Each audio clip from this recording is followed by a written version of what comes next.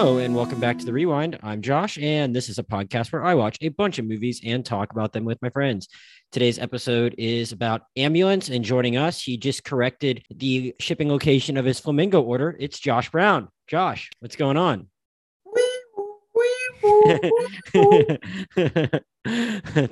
I'm excited to have Josh here for this one. It's in keeping with past episodes because he joined us for Bad Boys for Life, which wasn't directed by Michael Bay, but obviously had a hand in it, and yeah, he made a cameo in that movie.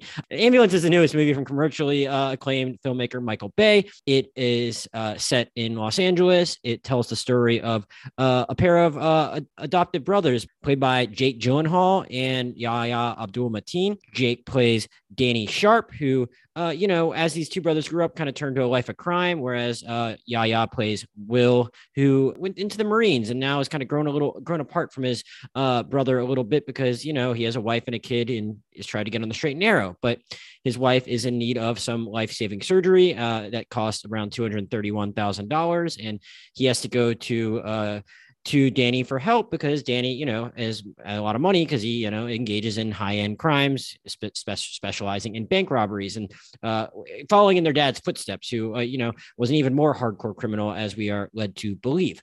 When he goes to ask Danny for money, Danny has been planning the biggest heist of his life, but, is still a man short somehow 5 minutes before they have to leave. So he says, look, I could give you that money, or I can give you a lot more money. Please help me. I'm going to try and steal $32 million from a bank. And Will goes along, and things do not go according to plan. And in their escape, they end up hijacking an ambulance and shooting a cop. And they have to keep this cop alive as they are on the run because it's the one thing that's going to stop the other cops from killing them.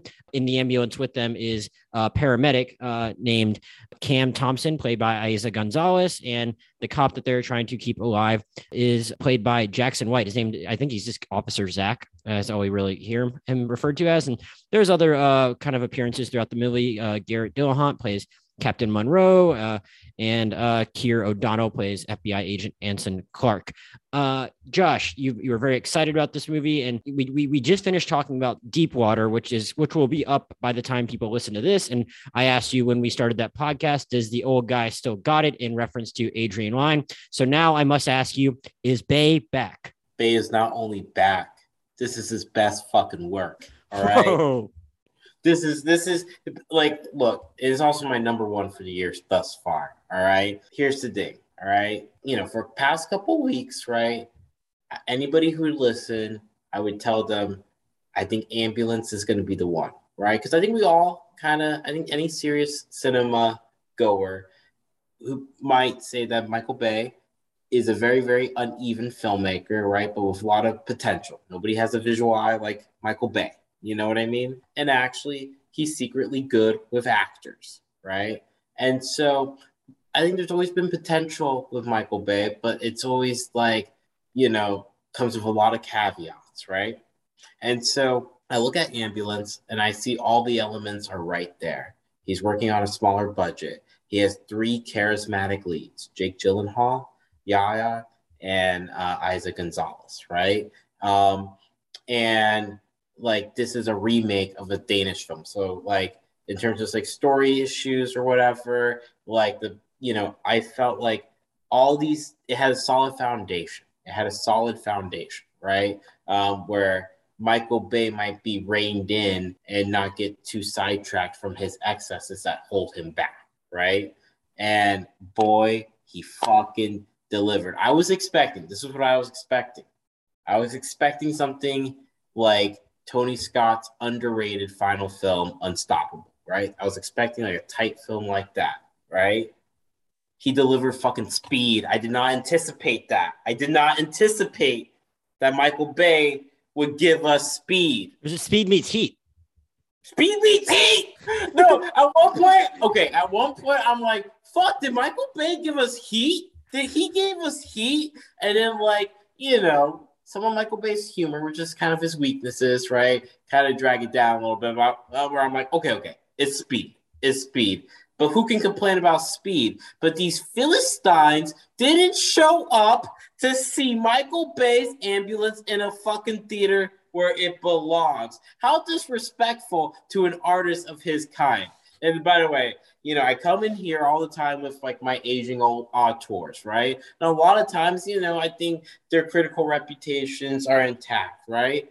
But I can't believe Michael Bay is entering like his 50s and 60s, right? He's entering that prime age for me, where like the exciting young filmmaker now becomes a master craftsman, a more mature filmmaker. And I think I now like will say that like Michael Bay has entered the pantheon of those type of filmmakers with Ambulance.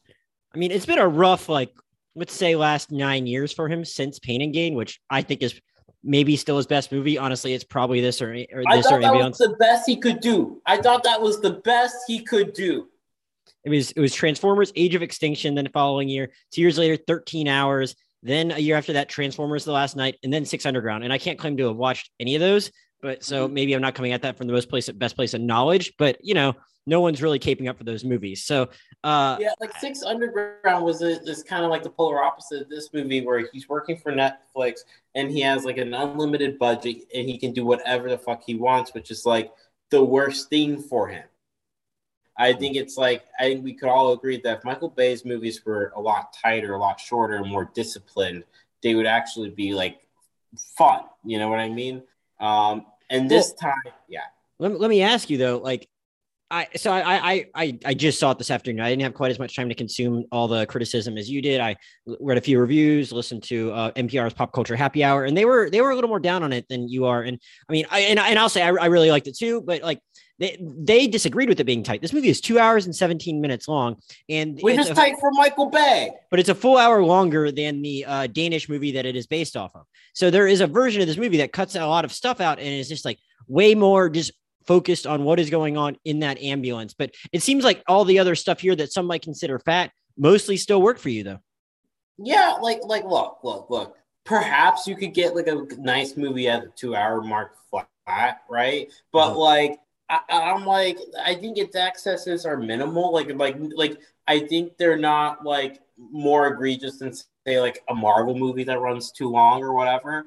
Was the moment when you decided Bay was back when less than 5 minutes into this movie, he has a little girl impaled? By the way, this movie has okay. So like I think Michael Bay like pushed himself to like a level of both avant-garde, like chaos cinema. Like this has like some William Friedkin energy, right? And like it's almost like a late period Tony Scott film, right? And I think what he is doing with this is not only that he's pushing his visual grammar, but I think he's pushing the visual grammar of the action film with this film. Because in this film, it's kind of like in 2001: A Space Odyssey, where the monkeys discover like the bone as a tool. That's Michael Bay with drones. It's so beautiful. And so those Pop Culture Happy Hour complaining about like it running long by like 7 minutes, like shut up. This movie, like if this didn't have Michael Bay's name on it, it'd be undeniable. So one thing I'll say is that I don't really agree with that for the most part. I had a very, very tough week at work, and movies are normally my place to go escape. And I can just forget about any other stresses going on in life. And heartbreak feels good in a place like this. Exactly. I hung out with our girl, Nicole, on 3 different occasions in the last 72 hours. And the first of which was to see a movie called Sonic the Hedgehog 2. The second of those was to see Everything Everywhere All at Once. And the third was to see Ambulance. And that criticism those Pop Culture Happy Hour people leveled at Ambulance, they should have directed their ire towards Sonic the Hedgehog 2, a movie that unfortunately is taking a lot more of the box office successes away from Ambulance this weekend. And both during that and a very good movie and Everything Everywhere All at Once, I let my mind wander to work. I hate to say it, but like the stresses, they just broke through the theater walls for me. And I mean, I still enjoyed Everything Everywhere All at Once, but like it just got to me my outside stresses got to me in a way that just doesn't typically happen at the movies. It's just been a very rough few weeks at work for me for reasons I'm not going to bore all of you with. That didn't happen at Ambulance. And Yes. the By one, the way, we had the same theater. We had literally the same theater going experience minus Sonic the Hedgehog. Everything, everywhere, all at once. A movie that I thought was really good. It's like I'm just me giving it like a 4 out of 5 feels lukewarm compared to everybody else. yeah. But like I think I saw it under the worst of circumstances, and also by the time I saw it, the hype was just way too much. But so but I still like enjoy that film. But Ambulance, no. It grabs you. It grabs you. And obviously you're gonna have to just accept the fact with the Michael Bay movie, there's gonna be, there might be some plot mechanics that don't make sense. There might be some incredibly outlandish, unrealistic things. And in lesser movies and in lesser Michael Bay movies and lesser movies of other directors, those kind of things might take you out of it. Nothing really took me out of this movie until I'll say the very end, and we'll talk about that towards the end of this. And I was just totally with them the whole time. And, I mean, Sonic the Hedgehog was inexplicably 2 fucking hours long. And those movies are charming. I didn't hate that movie, but like, it couldn't help but lose me at a certain point. A movie like that should not be 2 hours long. And if you had told me like, look, there's going to be a Michael Bay movie coming out that's going to be 2 hours and 17 minutes, and you're going to totally be with it for just about the entire runtime, I would have looked at you like you were crazy. And I really stuck with this thing, and he never lost me, despite things here and there that obviously might have lost me in other film going experiences. Not so much here. I was like totally in, and there's a few explosions, but it's pretty incredible, like how much more into it you'll be with one of his movies. And we talked about this a little bit with Bad Boys too, like that there wasn't as much like that movie had a big budget, I'm pretty sure, but like it was different directors, and it was just like, or not Bad Boys 2, excuse me, Bad Boys for Life. In that we talked about this with Bad Boys for Life, and that like, yeah, there was good action in it that just didn't feel like everything blowing up all the time. And there are some things that get blown up in this movie, but like, I think it's done in a slightly different way than we're used to. And a shit ton of great practical effects, even on top of that drone. And I think that just makes this movie never lose your attention. Yeah. Like that's the thing with Michael Bay. Like what's kind of interesting about him is like, for as much like scorn and hate he gets, right? Michael Bay's like filmmaking style is very akin to someone who is critically beloved, and that's Christopher Nolan, right? Where it's like almost like the two sides of the same coin, where like they both rely heavily on like practical effects and real locations, right? And that way they're almost like classicists. That's like sort of the last type of breed of blockbuster filmmakers. And they have bombastic sound design and stuff like that. And the thing though is like Michael Bay with these action sequences, like he's working on a $40 million budget, but these action sequences in the movie, and the movie's mostly just it's just a fucking chase and a heist, right?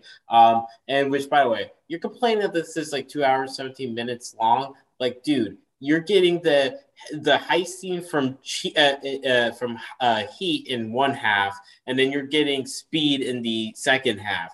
Like, if that's 2 hours and 17 minutes long, like, who's gonna complain about that? But I digress. But like the thing with like Michael Bay in this movie is that he's working on a $40 million budget, but it feels like $100 million budget movie, given how impressive these action sequences are and how frenetic they are, and they're engaging and they're impressive, whereas like a $200 million Marvel movie is just CGI goop.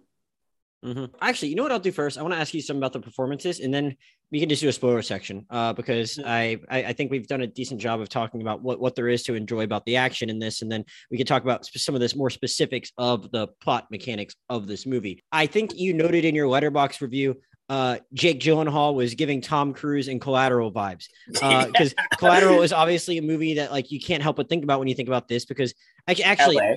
Yeah, I mean, well, I guess Speed is in LA too, right? But like, I mean, it's been way longer since I've seen Speed. I think it's one I need to rewatch because I don't think I've watched it since I was like a little kid.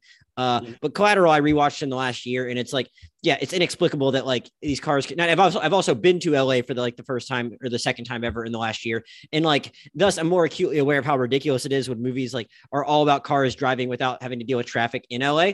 But, so you can't help but think of Collateral when you think about this. But like, also, yeah, Jake Gyllenhaal is playing a villain that like is like trying to put on a charming face. And I found it like thoroughly enjoyable in a way that like, for being like the most over the top performance in this movie, didn't actually feel like too over the top, such that it might you get taken out of the movie. Because like if you've watched Jake Gyllenhaal in the last 5 years, he's doing way more in other movies than he is in this. Whether it be like in Velvet Buzzsaw or Nightcrawler or I guess I'm just or Okja or whatever. Like he's normally just like going for it. And this actually feels like more tame and understated. So it's like it's kind of helping like the whole Michael Bay experience not go over the top. But it has like 80s like cocaine villain energy. Sure. like it's definitely feels like his character is on cocaine the entire time, but in a good way. And like that's the thing. Actually, you mentioned the fact that like the streets in this movie are largely vacant. And there's a reason for that because they shot this during the pandemic, and it's kind of crazy. Michael Bay talks about this, where basically he was getting bored at home, right? And like he had this like big budget movie that got stalled because of COVID, and then he like called up Universal, and he's like, "Hey, are you guys remaking it? I just want to do something short, quick, right? Just get out of my house, right?" And so this is how he got on board, and the thing about it too is like they were shooting so fast and there's such a small crew that there was times where Jake Gyllenhaal had to hold the camera in the ambulance, and it was like they're in really tight spaces. Well, it says like the rest of the cast in Wikipedia, it says the rest of the cast was announced between January and May 2021, and Jake Gyllenhaal first read the script in October 2020 while shooting something else. So I think they might have shot some of it. It wasn't like they shot it like in like mid to late 2020, I don't think, when it like would have been really dead. Like, but like I still think like there was probably more protocols that needed to be in place than would be right now. So yeah. But yeah, like, but Gyllenhaal's great. Yaya, it's funny because like what happened was it was originally supposed to be Dylan O'Brien in that role, and then like that guy had to drop out, and Universal, which has been hot on Yaha because they like cast him in Candyman. They like offered it to Michael. They told Michael Bay, "What about this dude?" And then like Michael Bay's reaction is, "What is a Yaha?" And but then he was very impressed, and I think Jake, Yaya, and Isaac Gonzalez, I think them three. Here's the thing with Michael Bay that you have to give him credit. He does attract really, really good character actors or just actors all around, and he gets good performances out of them. And I think out of all the Michael Bay performance, and it seems like actors like to work with Michael Bay. What's kind of funny is that it's very clear with like his movies because he always casts like Coen brothers like character actors like John Turturro or Francis McDormand and shit or Steve Buscemi. It's clear that he likes the Coens a lot, and Pain and Gain is like his Coen brother movie. But I think like actors really like even though like Michael Bay is not critically respected, I think like the reason why actors like to work with Michael Bay is A, he'll make them look good. He knows how to give them a movie star shot. And in B, I hear that it's just a complete adrenaline working with him. Like there's no other director that does that. That might, I mean, I think that's maybe true in like some instances, but also like notably Megan Fox has not said nice things about working with him in Transformers movies. But also just like, I don't think he like for whatever merits his positive merits his movies have, not a lot of like great female characters in a lot of them. Yeah, and I think that's the exception. I think this is the one. Right. Well, that's where I was going. I'm like, Megan Fox might have like the most notable female role in any of his movies, and I didn't say great things about him. And I remember like a weird like the Lindsay Ellis analysis of like the Megan Fox character in Transformers, and she's like, most people say that the character is poorly written, but if you actually go back and look at that movie, she's actually very well written. Like she has like her own like backstory, interests, and stuff. Like the thing is, and she's like, and she's not a damsel in distress, but the thing is like how she's shot is like through this heavy like male gaze. But yeah, I think Isa's the exception to. I think this is the first time he really great character. That. Huh? Yeah. Yeah, just a really great, competent character that has her own like story, and she's not sexualized or anything. Right. And then but what I was going with this is like I think this is the most charismatic cast that he's had. I would even say I would put this above Bad Boys with like Will Smith and Martin Lawrence. Well, in that you have Joe Pantoliano too, who's like a very charismatic actor, and just like three of them are great, but like I think this cast holds its own. I particularly enjoy Garrett Dillahunt, who I know best from Deadwood, but he was also in he also had his own arc on Justified, and I think I might be forgetting a few other things he did. Well, apparently he wasn't. He was actually in Widows too. But like he's like a very good character actor, and like there's like a exchange in this movie, and I mean it's fair for everyone to say like, yeah, you're not going to this movie for the script, and there might be some parts where like the dialogue could be a little corny. On multiple occasions, characters in this movie, particularly Jake Gyllenhaal, say we are a locomotive, we don't stop. And in response to that, did he like just get that from the Unstoppable script? Maybe, but then in response to that, at one point he says that on the phone to the Garrett Dillahunt character who plays a police chief that gets called in on his day off and is like wearing a USC sweater and jeans basically, but is like nevertheless like I don't want to say the police chief, but he's a lieutenant or something that's in charge of this unit. And he says right back to Jake Gyllenhaal, neither do we, but he says it in like an understated way that I think like, you know, a different actor that played it differently with a Michael Bay script and vibe might've just sounded like really corny. And I'm like, all right, this is kind of like fitting in and making this whole thing feel a little more modulated and a more so than normal. And I'm like, I'm kind of digging this. He has like the right actors in place to like temper this story. And there's moments where like Jake Gyllenhaal does a good job of like trying to sell the Michael Bay humor. Like Michael Bay's comedic style is like, you know, pretty bad most of the time or whatever. In this case, it almost works. Like there's almost a few good jokes here, and I think some of the best ones are delivered by Gyllenhaal.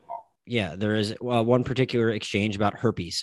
So you can look forward to watching that. That's a nice little piece. I do like his Grammys joke. I like the Braveheart. I did laugh at the Braveheart Grammys one. I did not know what to make of that joke. I was like, was that a goof? Did like someone forget to correct something that he said, or are we just supposed to think that's what this guy is? He doesn't know the difference between the Grammys and the Oscars. and then also, I like the we have to note that he name checks his own movies, The Rock and Bad Boys film. And here's the thing. Normally I would find that annoying and obnoxious, but I'm like, you know what, Michael? Give yourself a pat on the back. Like, you did make The Rock, you know? Like, you're giving us Ambulance. I think you can do a victory lap right now. Sure. You ready to talk about some spoilers? Hell yeah.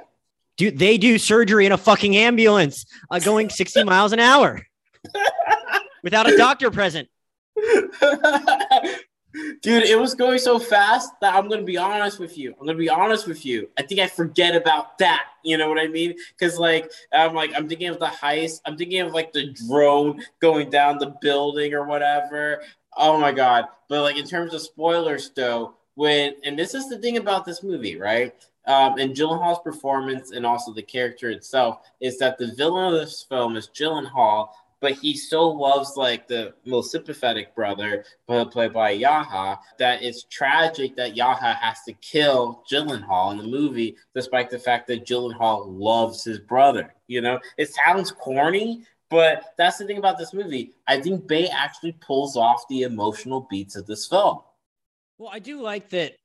Because it does have like some pretty big similarities to like Heat and Speed, but like I do think it is somewhat unique to like have a movie where like there are two people doing like objectively bad things, and the movie, yes, it does it in a fairly transparent and manipulative way, but like so obviously makes one of them so sympathetic that you don't really see, you don't really know how to feel as you're watching this whole thing. It's like kind of cheering for that guy, but he's also like kind of just been doing some murdering too all throughout. And but Gyllenhaal is also fun and like charismatic, you know? Yeah. I mean? Like, so it's like, it's not quite like you're cheering for the bad guys and like to the same extent you are in something like an Ocean's 11 or whatever, but it's still like for a movie where they're doing so many like pretty heinous things. It is, I do respect that like Bay is able to make you really, really like actually sympathize with them or kind of like them somewhat. I don't want to say I ever really liked Gyllenhaal, but it was like I didn't hate him probably as much as I should have. So I just thought that was like an interesting, different vibe to give the movie that set it apart from something like Heat, where in Heat, like I'd say maybe like I would say it's not like De Niro is or even the Val Kilmer character. I don't think are in certain ways. I don't think either of them are as objectively bad as the Gyllenhaal character is here, but also like you don't have anyone to cheer for, like you're kind of cheering for Yaya. Mm-hmm, yeah. By the way, let's like a star-making performance in my view. And he's been popping up like in Candyman and The Matrix, Well, and he already won an Emmy for Watchmen too. yeah, and also Chicago 7. Right. But like I think here is like, to me, he proves that he's like a leading man. Like I think this is like, on par with like Smith's performance in like Bad Boys. But Isaac Gonzalez, holy shit. Like, she talks about like the amount of detail that like she like did in terms, how like the actors always say I trained X amount of months or whatever. But I think it shows in her performance. And I like the beginning and how she's introduced where, it's clear like she's like the best at like her job or whatever, and that she's like she knows how to compartmentalize it, and it's kind of off-putting to like her male colleagues and shit. Like I thought like her introduction she felt like a character. No, I agree. She was like, I mean, obviously people first saw her in Baby Driver, but I thought she was like the probably the best, or I think the second best part of I Care a Lot, which I thought was an objectively bad movie. I enjoy her in things, and for someone that like, I think objectively looks like a supermodel, is able to like actually convincingly make you think she's like in I Care a Lot, just like an assistant to this Rosamund Pike character, and is just or in here is just like an EMT, and I think it's pretty. She's able to like disappear into those roles in a pretty effective way, and I really appreciate that. And you slowly kind of see that maybe she doesn't have it all together to the extent that you think she does as just like a full professional. You get a little more backstory about her and how she actually like completed med school, but like had a drug problem the third year of her residency or something like that, and like that, and then at one point she makes a comment early in the movie before the things really get going to her new partner who wants to like have more of a relationship with her, and she's like, oh yeah, I have a boyfriend, he's a doctor. Find out later she screwed things up with that doctor boyfriend because she's the person that he's the person that she calls when they have to do surgery. And I mean, so you kind of realize, hey, that guy's actually seems like a decent enough guy. It seems like Josh, I was totally engaged with this movie. I really like start to finish. I was engaged with this movie, right? But it moves by so fast that some of the details you're mentioning, I'm like, I have no recollection of it. No, I actually missed the Rock reference. I missed the Rock and Bad Boys references, so I missed stuff too.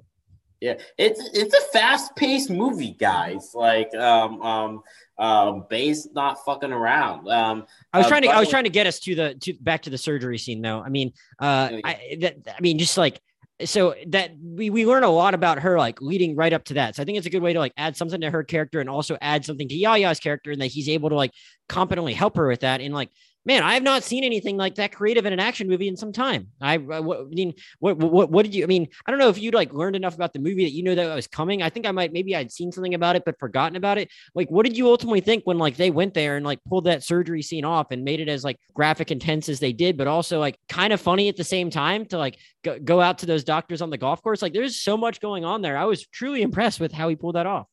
Yeah, no, like it's just again, like a scene like that, and the whole movie is just pure adrenaline, pure tension, and he doesn't drop the ball. But also going back to Isa, I was listening to an interview that she did, and like talking about the preparation she did for a role. But also to me, I'm like, okay, Isa, you're a smart lady, because like she like was saying they asked her what are your favorite Michael Bay films, and then she was like, actually, I think Michael Bay is at his best when he's working small. So like, I'm like, yeah, good for you. And then like, she said, this is where I disagree with her. She said 13 hours. I'm like, you picked the wrong Michael Bay small film. I actually think Michael Bay can't do war. But that being said, with this movie, like during that like surgery sequence, you also have like the cameras and the ambulance going through the underpasses in LA, and it's just the chase sequence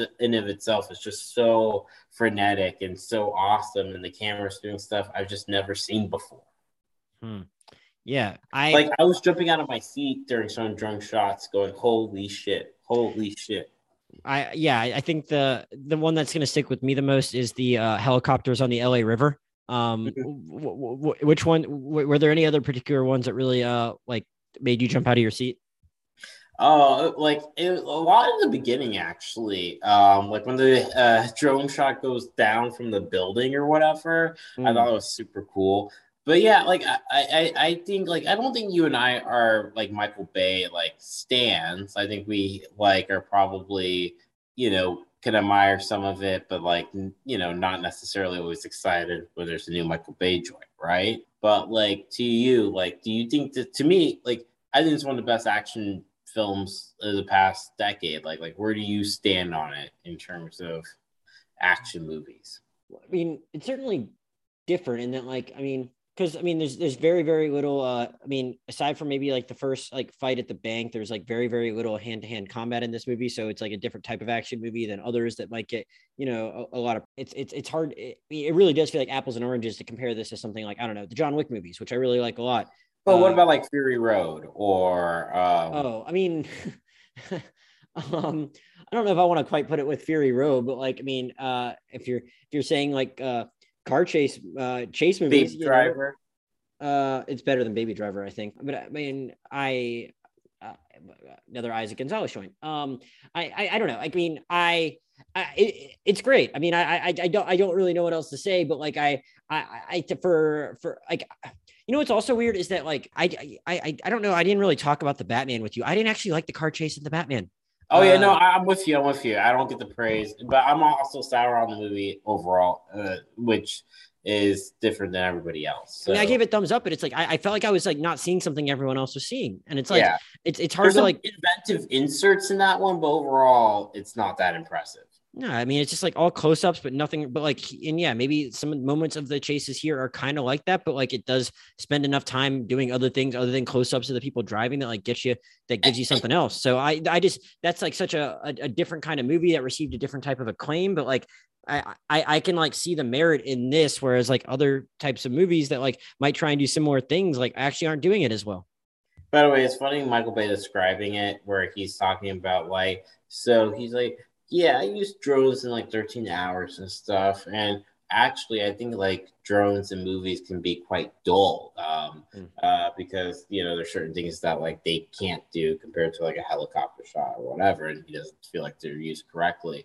But he like hired like the top drone racers in the world, right? To man the drones. And he's like, I want you guys, and he's like, the things I pitched them, they're like, no, you're crazy. I don't know how we're gonna do that. And it's like, I want the drone to go through an explosion, and I want the drone to like, go under, like, just do all this crazy stuff, and like, they're really pushing the limits here. And I just think it's very rare for action movies nowadays to be inventive, with the exception of maybe like the John Wick series and Fury Road. Sure. Yeah. I want to. By the way, the score. I just want to mention, like that score. It's fucking intense. I really dug it. Honestly, I don't have any reason to doubt you. It wasn't one of the things that stood out for me, but I mean, it might have just been because it was just like it was all just flowing into me at one time that like it might have been responsible for how I felt, even if I'm not really quite recollecting it myself. Take your word for it on it. I mean, I think I already kind of like said my piece on just why I think the action kept me so engaged throughout, whereas other people might be complaining about the length of it. I don't really think the length of something is all that concerning if it's gonna melt your face off in the process throughout most of the time anyway. But before I talk about the end of this with you, I do want to ask about just like the rest of the mechanics of the heist itself. And I don't even need to like nitpick anything that like didn't make sense up until the end of it. But I am wondering, like, one thing I actually think I don't, it was either in one of the reviews or that Pop Culture Happy Hour episode where like they tried to like actually call the Danny character kind of dumb. The movie tries to tell you that he's smart. We can debate how well they show it. They talk about how he was at a PhD program or something at Maryland with the FBI agent that we meet. And I honestly laughed out loud when he's like, we used to be friends. And I love that little touch. And then this going there and like, I actually like think he is fairly smart. I don't think the movie like makes him dumb, even if he's ultimately not successful. There are multiple moments where it's like, hey, like, let's just say a cop doesn't go into a bank to ask for a bank teller's number. Like, how could he predict that when planning this thing out? And then like, I think the audible to like get this other crew involved that used to work for his dad, like that actually would have been a fairly brilliant stroke of genius had like the one guy they sent on that chase not run away from the scene like the guiltiest looking motherfucker ever and then gotten killed. Like, I think like he gets away with it twice. So I actually think like the reasons that they fail are like out of his control. And I think it's actually smart. And I think in a movie like this, where you have different people maneuvering in different ways, you don't want the difference to turn on someone being an idiot. And I don't necessarily think it does, even if he is a little unhinged. What did you ultimately think of just I guess the mechanics of the heist? I guess the mechanics of the chase almost in the choices that are made. Did anything in it like strain? I don't want to say strain credibility. I don't even want to necessarily say that, because again, we're dealing with the Michael Bay movie here. But was there anything in it that's like, oh wow, that's stupid, that like almost like bothered you to a certain extent? Because like that's the thing I maybe worry about with something like this. And if there was anything like that, I was able to set it aside without even thinking twice about it. So were you like pretty into it, and or at any point like kind of taken out of it by the character choices? No, like, and here's the thing. Like, when I'm watching like a heist movie, right? I'm not really watching it for plausibility or whatever. It would have to be something so egregious that, like, and for me to take note of. I'm just, more concerned about the staging of it. And in this, like, it feels like you just recreated like the heist scene and Heat, and I'm okay with that. And then also with like Bay, he was actually talking about like the appeal of heist movies, because I think he said like the thing about heist movies is like everybody sort of thinks about like it's easy to put people in like the scenario of like, if they were to pull off a heist and what they would do differently. And in reality it's really hard because of how sophisticated technology and the police are in catching people. So heists are very hard to pull off, you know what I mean? And I just think he felt like the appeal of heist movies is like there's this weird wish fulfillment that the audience has, but also it put audience members are naturally inclined to like strategize how they would handle the scenario if they were in the character's shoes, But like one thing I do like about like this movie that you kind of alluded to is how he populates these little backstories or mannerisms with each of the characters on the side, like the Isaac Gonzalez like co-worker, and it makes the FBI character leaving couples counseling with his husband, or the lieutenant that like just gets off the golf course and has a dog that like pops up, things like that. Yeah, it feels like like one of those like 70s New York films, like Taking a Pelham 123, where it's like an action movie, but it's an action movie where like your star is Walter Matthau and he's populated by like, Woody Allen, Robert Altman's like troupe of actors, you know what I mean? And that's something that Michael Bay has consistently done, where it's like the supporting cast in his movies are often very exceptional. Like look at the ensemble in Armageddon, or Joe Pantoliano in Bad Boys. Actually, Nia Long in Bad Boys, When you mentioned these 70s New York movies, I think we're probably coming up on exactly 2 years since we talked about Dog Day Afternoon. Yeah. And then like the Transformers movies have excellent ensembles. So I think Michael Bay, I don't think he sometimes get enough credit for how he, cast this movie, and also some of the performances he can get out of people. Yeah, definitely. I want to ask about the ending of this movie, because that's where it might have lost me a little bit. Really? I thought it was tragic, and it like I bought into like at the end where it's like, all right, Will Sharp, he's gonna go to prison, but like Isaac Gonzalez, what do you, his wife, like go easy on him? Like, yeah, sure. No. I want to know why you think Danny drives that car to the hospital if he's gonna make the choices he ultimately makes in the 10 minutes after he gets to the hospital. Look, I'm gonna be honest with you, Josh. All right.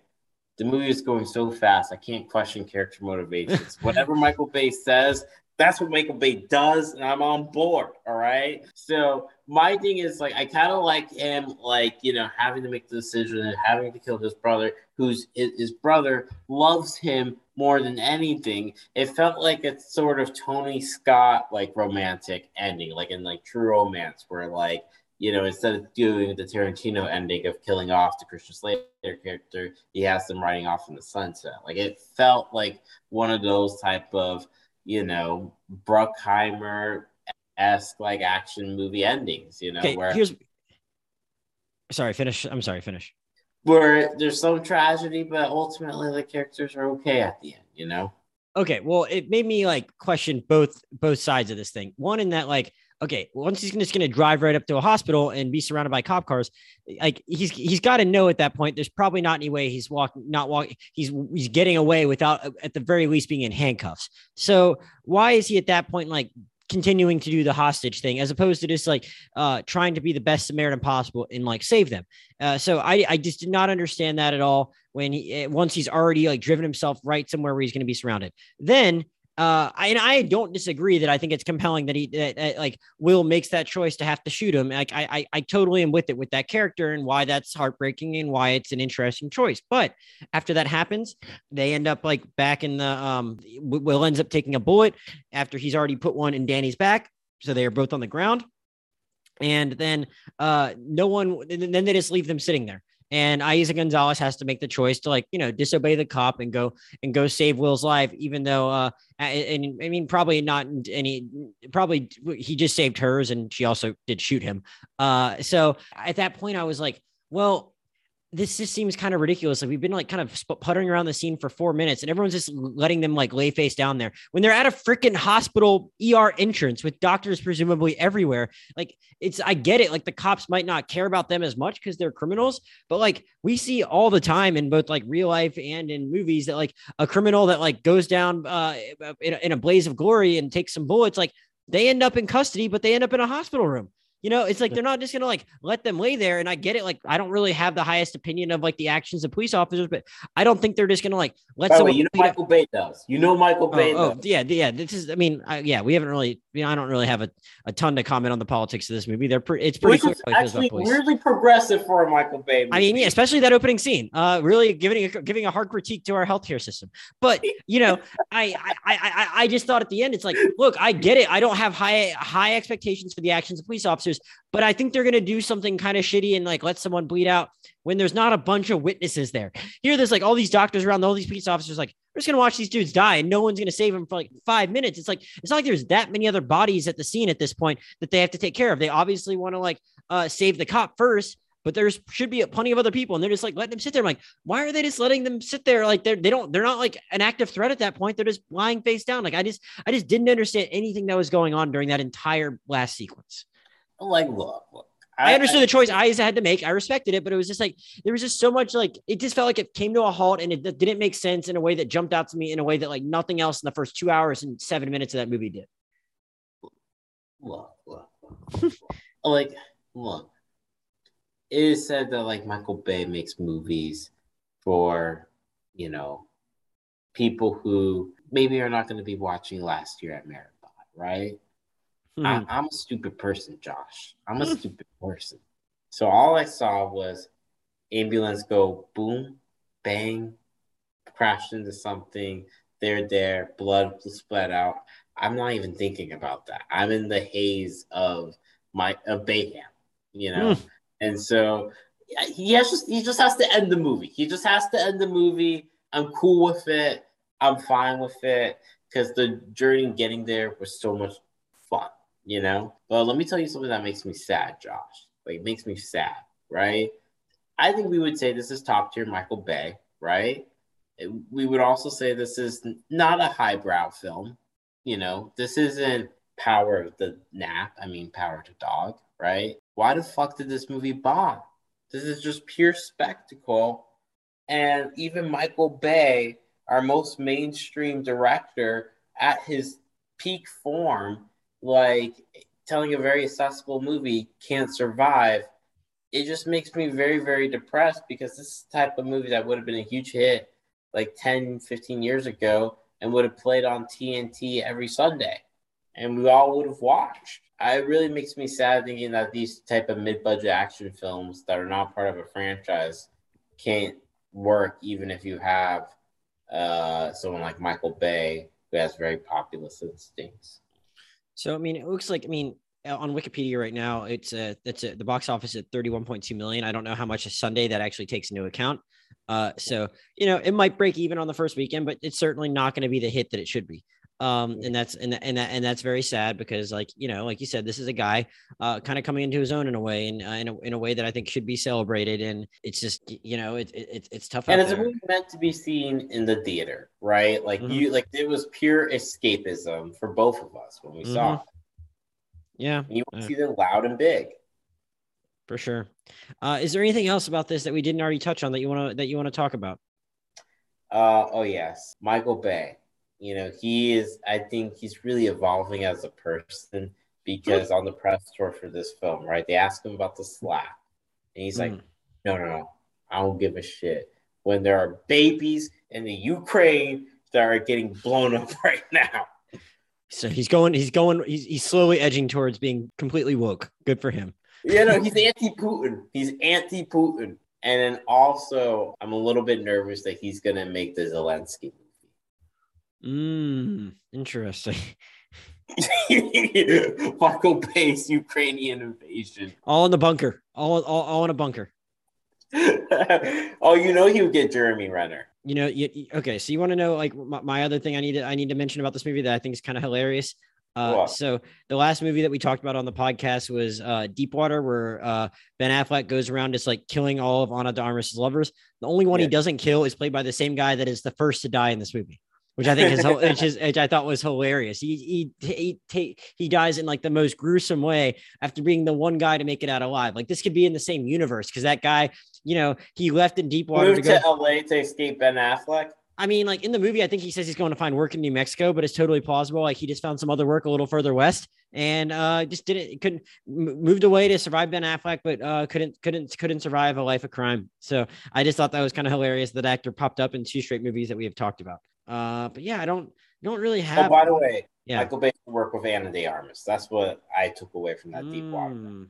Yeah, she could have totally pulled off the Isa Gonzalez role. If they wanted her. So I mean, and I think we know from No Time to Die, she deserves. I want to see her do another action movie because she was incredible in No Time to Die. Was the best part of it. That 15 minutes there, I think, should earn her a chance to like be the lead in some kind of action movie to see what that looks like. By the way, quick question, because I remember being so hyped after Pain and Gain, where I was like, "This is the one, right?" It's the best rock performance. Yeah. And then I was slapped in the face by Michael Bay for 13 hours, like egg on my fucking face. I was like, okay, all right.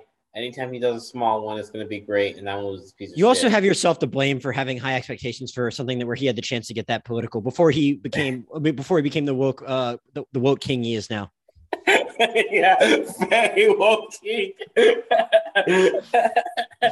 That would be so funny if like Michael Bay becomes like the O.J. Simpson of directors, where each press tour he says something rational but like kind of surprising for him. You know what I mean? I hope this is Michael Bay turning a new leaf. I hope like forget the Transformers movies, which he admits like he stayed on way too long. I hope that he keeps making movies like Ambulance, right?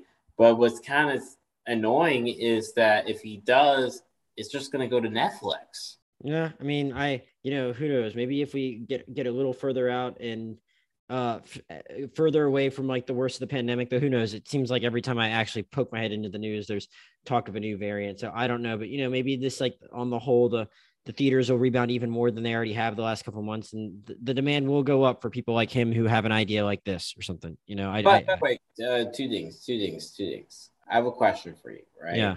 With Michael Bay, like, given the critical derision that he's gotten, it's another similar director, M. Night Shyamalan, right? And M. Night Shyamalan now has this comeback, and now he has people doing auteur theory and really sticking up for him as somewhat misunderstood auteur, and things are being reclaimed, right? Do you think that will happen with Michael Bay?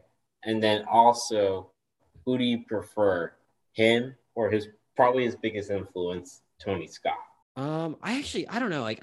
So the thing about M. Night is that like I don't think everyone really like split, but then like Glass and Old were just like not great. But like I think Old is very polarizing.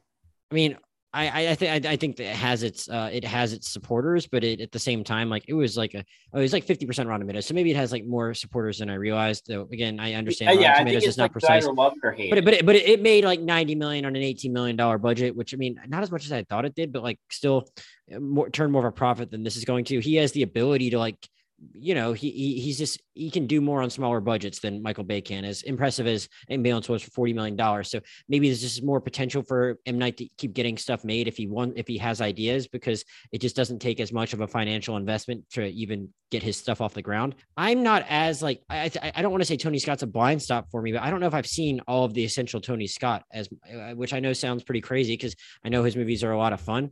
But let's see. I don't actually know if I've seen as much of them as I should have. I haven't seen all of the essential Tony Scott. Like I don't actually know if I've ever seen Man on Fire in its entirety, or Enemy of the State or Crimson Tide. And I know those Oh, are you like gotta big see things. Enemy of the State. That is Yeah. like that's probably my favorite. So yeah, I guess I've seen. I think. Well, I know The Fan is bad. I've seen The Fan though. I've seen, and yeah, so I haven't seen.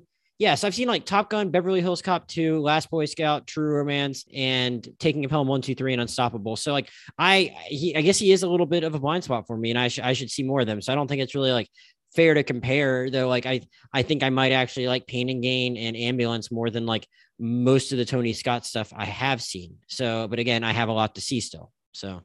gotcha. Yeah. But like so I mean, I don't know. I'm with By you the and then way, I'm yeah. I prefer Tony Scott over Ridley Scott. That's a take. Yeah, no. This is my take. This is my take. I think Tony Scott is a more personal artist than Ridley Scott. hmm. What are you? What? And here's the thing. I think there's probably better. I think Ridley Scott is consistently, like, is more consistent or whatever. But I think Tony is more interesting. Interesting. All right, Josh. Anything else you want to plug that you've watched recently? Any other things in the vein of this, or you already talked By about the way, Unstoppable? Any Tony Scott you want to recommend? Anything like that? yeah. We're being disrespectful to I think a director really like Richard Linklater. Apollo 10 and a half. Why is nobody talking about that? It's a good What is movie. it? It snuck up on me. I mean, I'm like hit or miss on space stuff in general. So, can you pitch us on it? Okay, so is a coming of age, nostalgic trip back to 1969, a period where Richard Linklater grew up, and it takes place in Houston, Texas during the space race. And it's the summer where we put a man on the moon. But in the movie, it's basically in animated form, in this rotoscope form that Linklater has done before in Waking Life and Scanner Darkly. Uh, he's telling this coming of age story, but really he's telling a story of the year 1969 in the 70s, right? It's much more of a culturally anthropologic movie. Is essentially is what he's doing, and then he interweaves this with this tale of like this boy being recruited by NASA in a secret mission to fly to the moon. Um, and so it's a very interesting animated film, and as with Richard Linklater and everything he does, I think the problem with him sometimes is like I think from the outside his movies may look like, especially the stuff that he has done post Boyhood, but I think they are not. I think it's some of his best work, and I think he always has some interesting approach or something interesting to say with each time. Yeah, and it is only an hour and 37 minutes since on Netflix. So something that accessible with Linklater being one of my guys, I think I should definitely check it out. So I appreciate the recommendation because I hadn't really talked to And anyone when's about the it yet. Kimmy Pod? When's the Kimmy Pod? Okay, so I did watch Kimmy last week. I mean, if you feel that strongly about doing it, like we could so that was going to be my recommendation though. It's just hard because like Soderbergh's one of my guys, so I'd feel bad not talking about it, but it's like because and look, I'm fine if he can get if it makes it easier for him to get the stuff made that he wants to get made, I'm fine with him just working with streamers. Like as much as I respect the theater experience, if he wants to do it that way and that's the best way for him to get He's probably the stuff only made. director who doesn't give a shit. Right. And that's fine. And but like, it makes it harder for me to prioritize it when I am very busy with work. And like, I want to be able to see other things before they leave theaters when I just know his thing is going to be there whenever I do have the time. So it took me a couple weeks to get to it and I watched it and it was like really solid. And it's like, it's basically, it's like 89 minutes long and it's like very thrilling. It's handles COVID in an interesting different way. That's the other thing about Ambulance. Like, I think it actually like acknowledges COVID with the mask at the beginning and then it's like, totally kind of drops it because like these people have more important things to worry about. But I thought that was kind of funny that it did kind of acknowledge it was a COVID era movie. And also keep in mind, Michael Bay, he is a Florida man. He lives in Miami. Which, by the way, since you live in South Florida, you Mhm. need to take a trip to the Bay House. You gotta like meet Michael Bay, his dogs. I didn't. If anyone, if Michael Bay wants to invite me to the Bay House, I would be happy to go. But yeah, Kimmy is really good, and maybe Josh and I will talk about it if he really wants to again at some point in the next week, and I have the time because look, I mean, it's I don't mind putting out stuff later when it's like a streamer and it's just going to be there for people to watch. And Soderbergh's my dude, so I want to give him the attention he deserves. But look, people, you should watch Kimmy. I'll also say, at some point, maybe later this year, I'm guessing there will be a season 3 of For All Mankind on Apple TV Plus. So if you're into the space race stuff, like Josh just recommended, For All Mankind is awesome. It was my second favorite television show of 2021. Okay, So I've heard some people put it like 1 and 2 on their list of TV shows, and I'm very intrigued by like speculative space race shit. last year it was second to Succession for me in my rankings. So Oh fuck, that makes me want to watch it. Right, I don't watch TV, but that makes me want to watch it. Like, yeah, I mean, some people like thought it was a little slow in season 1, but like it was like universally praised in season 2. But I liked it from the jump in season 1. I just think it's really well done, and I probably plugged it on an episode last year, but just because it's pretty close in subject matter to what you were just discussing with respect to Apollo 10.5, I figured I should give it a shout. Josh, before we get out of here, anything you want to plug, Instagram or Letterbox wise? yeah, I got a photography page, Bet Brown Film Collective, and Letterbox JKB 1626. Gotcha. Okay. As usual, I'm Josh Chernovoy on Twitter and Letterbox, JoshJurnovoy. Podcast Twitter is at Rewind Movie Pod. Podcast email is rewindmoviepod@gmail.com.